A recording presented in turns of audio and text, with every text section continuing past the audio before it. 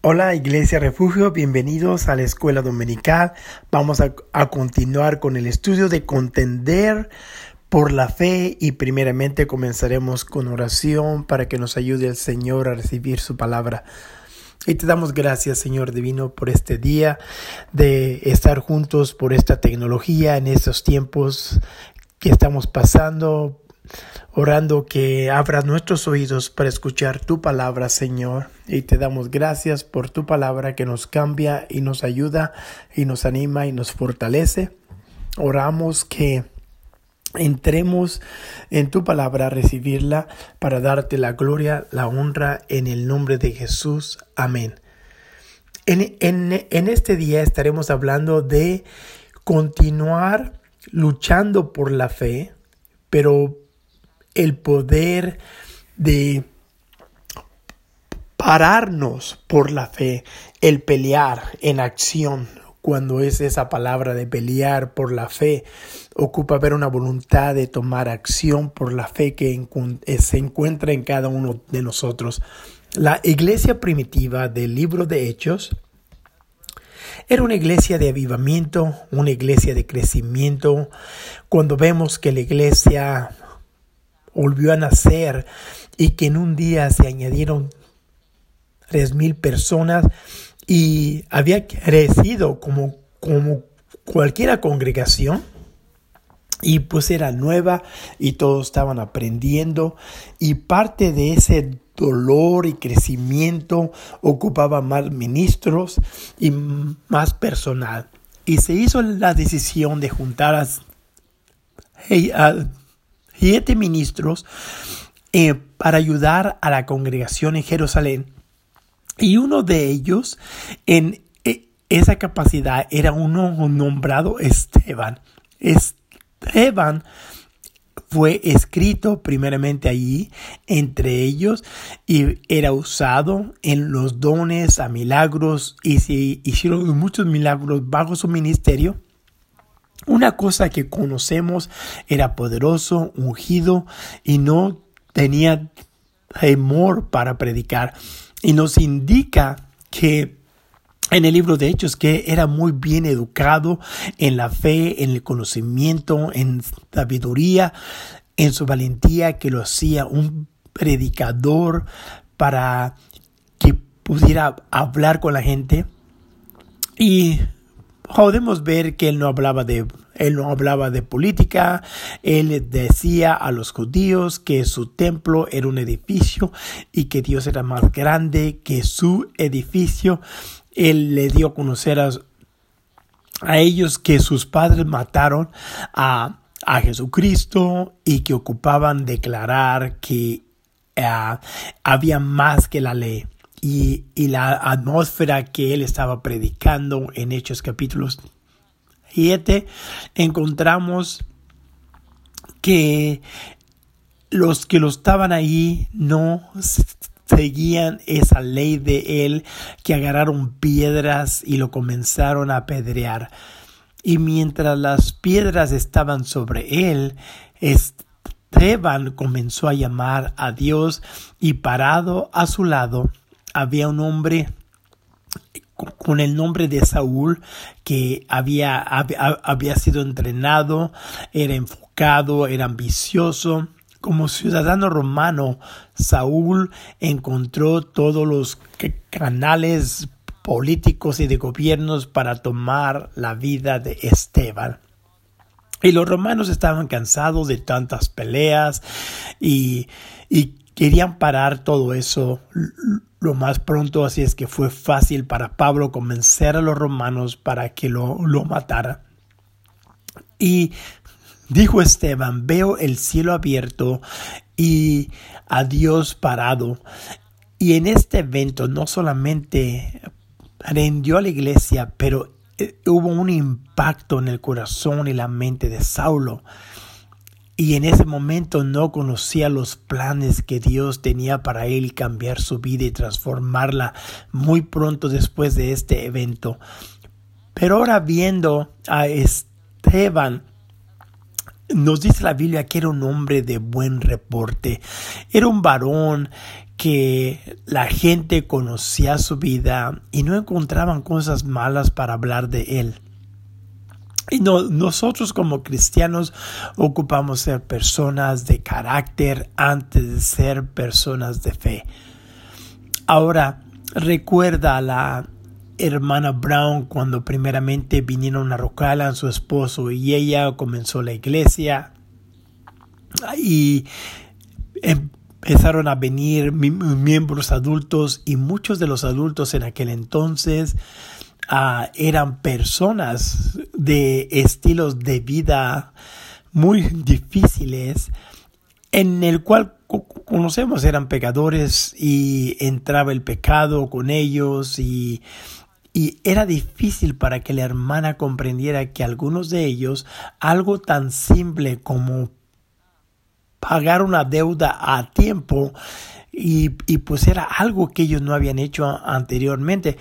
Y recuerda ser frustrada, y entonces la hermana Brown habló con su pastor y a veces le recomendó que antes de que sean un santo, ocupa ser una persona de buen ciudadano. Pero ¿cuál es nuestro carácter? ¿Qué habla nuestro carácter o nuestras acciones para tener un buen reporte cuando la gente habla de esto? Porque el testimonio no se encuentra ahí.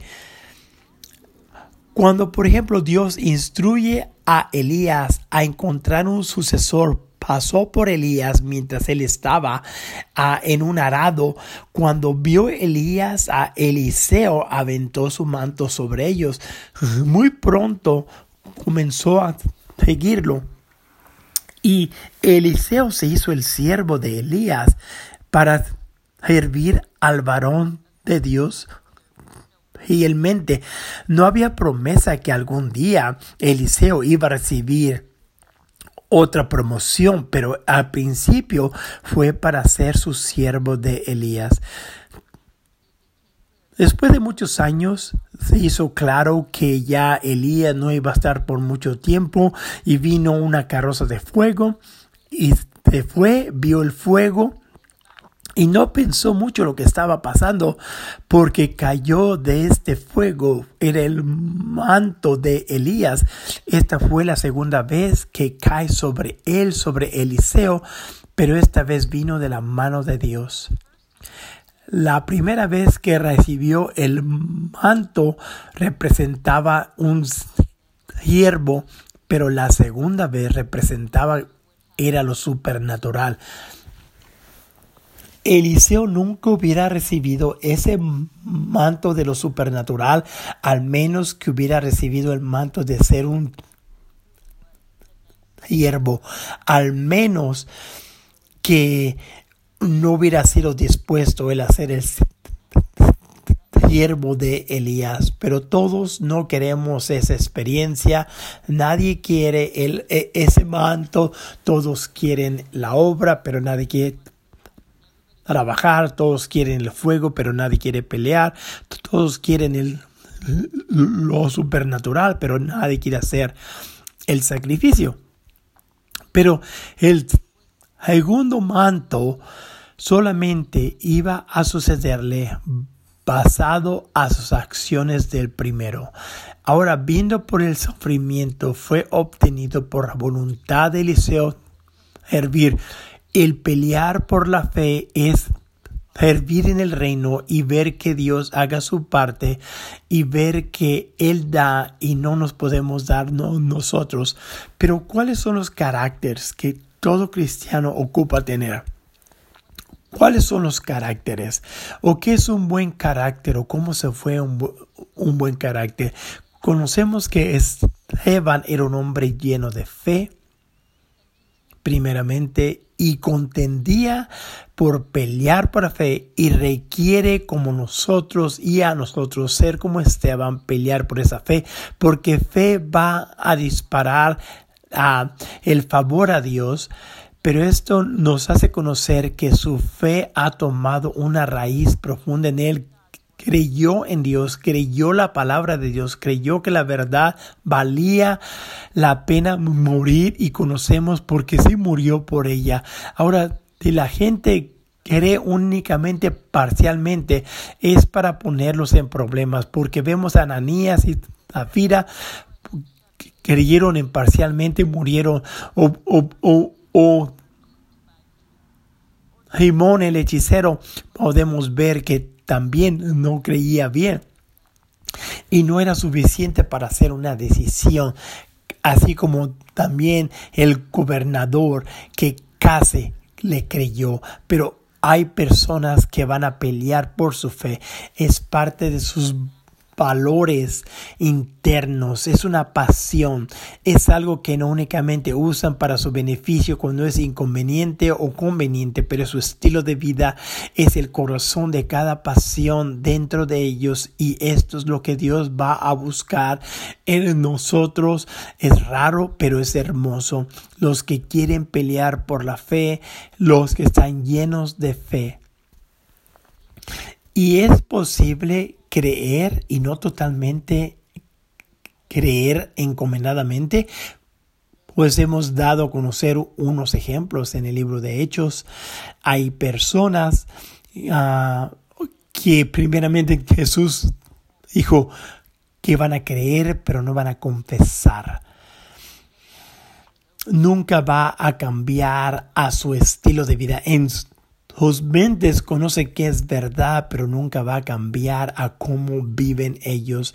Eso ser llenos de fe que cambia a todo lo que tú haces. Esteban era lleno del Espíritu Santo y de sabiduría. Él fue guiado por el Espíritu, él fue lleno de sabiduría. Su resumen habla volúmenes de la naturaleza, de que todos nosotros debemos de pelear cuando operamos en fe, y los dones del Espíritu ocupamos hacerlo en sabiduría y entendimiento. El ser guiados por el Espíritu no es el que tú te vas a salir rápidamente en un comportamiento inapropiado. El Espíritu, estando en el Espíritu, no va a llevarnos a desafiar la autoridad, no es una excusa para el comportamiento malo, porque la Biblia dice que después que David ejercitó una fe para matar a Goliat, el rey David, él se comportó con sabiduría, pero después hubo una batalla más grande. Él se hizo el blanco al celos de Saúl. Lo que esto fue notorio es de que viene un precio, porque la bendición tiene un precio. Cuando Dios comienza a usarnos, se pone un blanco a nuestra vida y debemos de enfrentar y fortalecer a lo que venga. David fue ungido y fue notorio, comenzó a experienciar muchas victorias en el campo de batalla, y por todas las victorias militares comenzó la gente a seguirlo, porque la gente conocía qué bien él se comportaba, qué decisiones venía él de otra victoria de los filisteos, y escuchó a las mujeres que daban este coro en un desfile cantando: Saúl mató a sus 1000, pero David a sus 10,000. Y Saúl se enfureció y recuerda el favor que había puesto Dios a David y que se había removido el favor de su vida. Nos dice la Biblia que Saúl quería deshacerse de David porque Dios estaba con él y lo ayudaba en todo. Ahora, un creyente lleno de sabiduría es un desafío que va a haber, así como lo hubo en Saúl y David. Debemos de mantener nuestro espíritu limpio, no permitir que el enojo nos lleve a la amargura. Debemos de comportarnos con sabiduría. Eso se enseñó durante la vida del rey David. En sus años más tempranos, cuando Saúl estaba en su vida. David tuvo la oportunidad a matar a Saúl, pero en lugar dejó que Dios tuviera su plan. David conocía la promesa de Dios, conocía que ya lo había ungido, conocía que algún día iba a sentarse en el trono. David comprendió que si Dios lo prometió, iba a suceder y no ocupaba hacer nada de eso y no ocupaba matar a nadie. Porque iba a probar que Dios es Dios.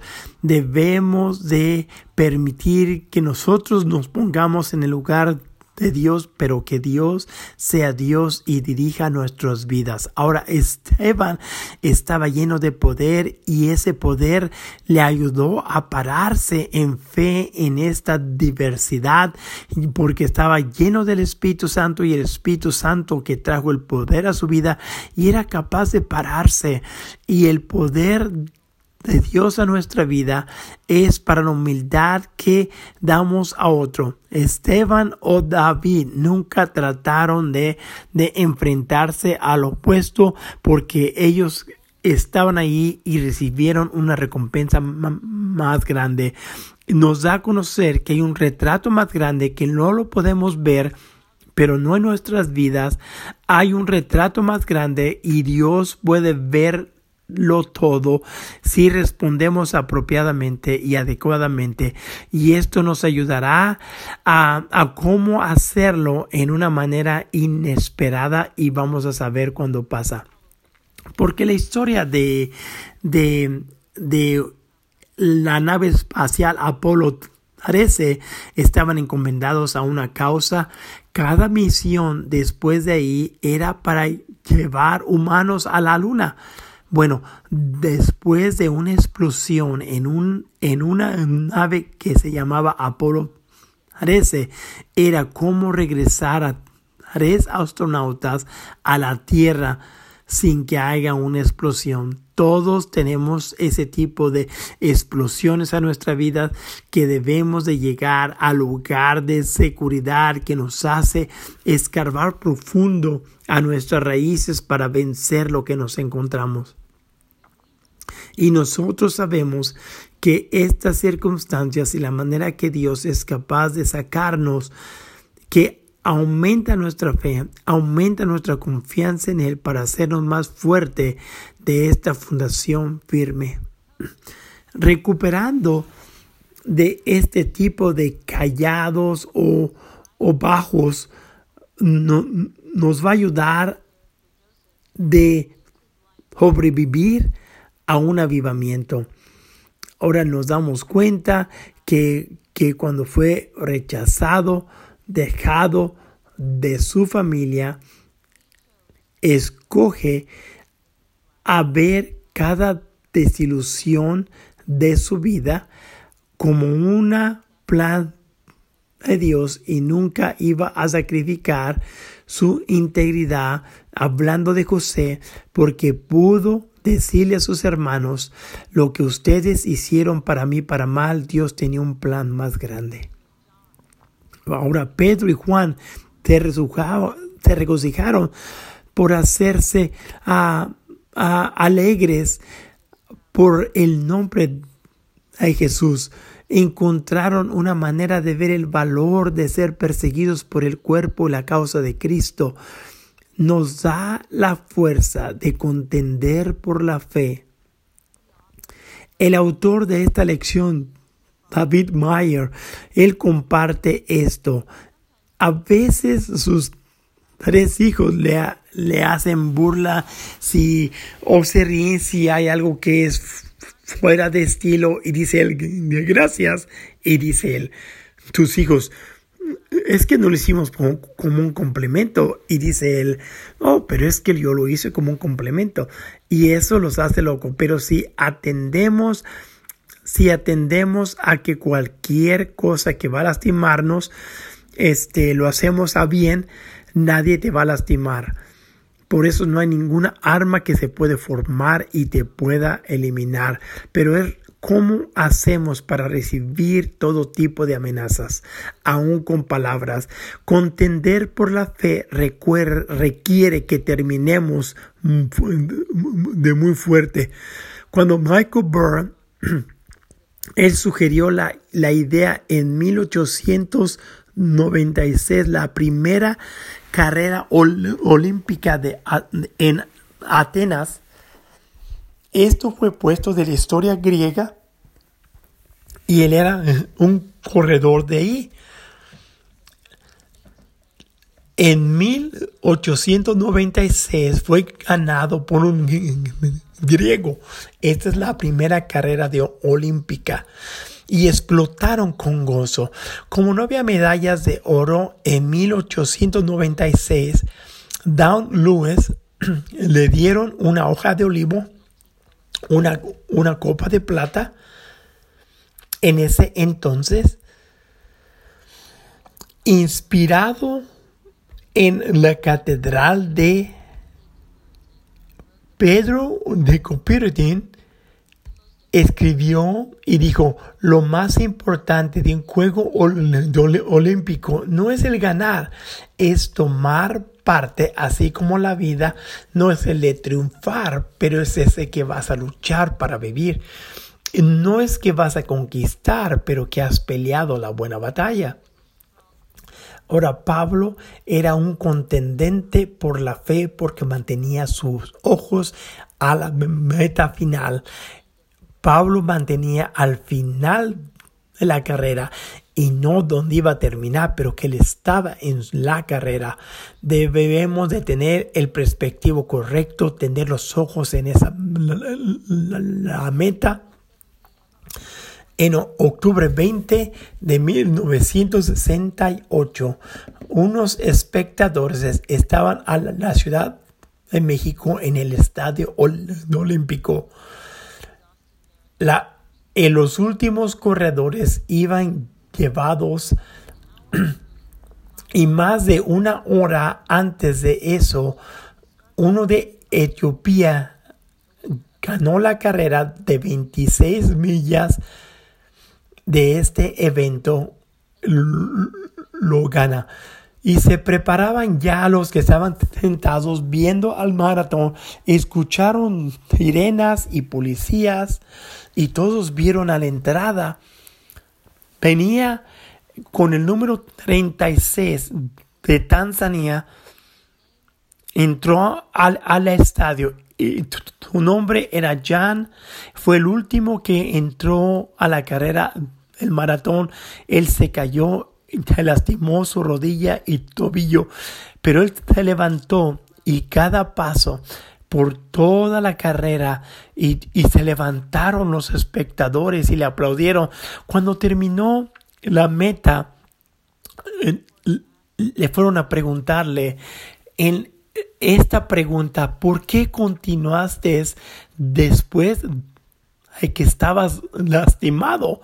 Y dijo: mi país no me mandó 7,000 millas a comenzar, pero me mandó a terminar esta carrera.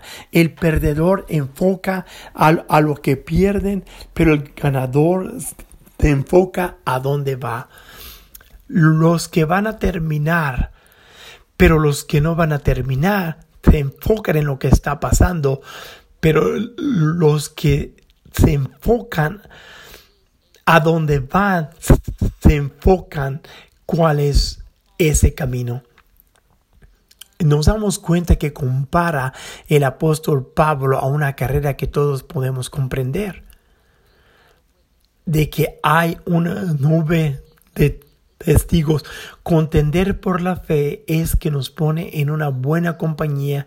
No únicamente son espectadores, testigos son los que han pasado antes y estamos parados junto con gigantes que han contendido por la fe y que han parado fuertes en una cultura que fue difícil para pararte con Dios. Hay tantas cosas que nos hace difíciles a veces comprender y pelear por la fe, pero pararte fuertemente Y Dios honra a los que van a luchar por la fe, por darles poder supernatural. La Biblia contiene historias grandes de varones y mujeres que se pararon fuertes.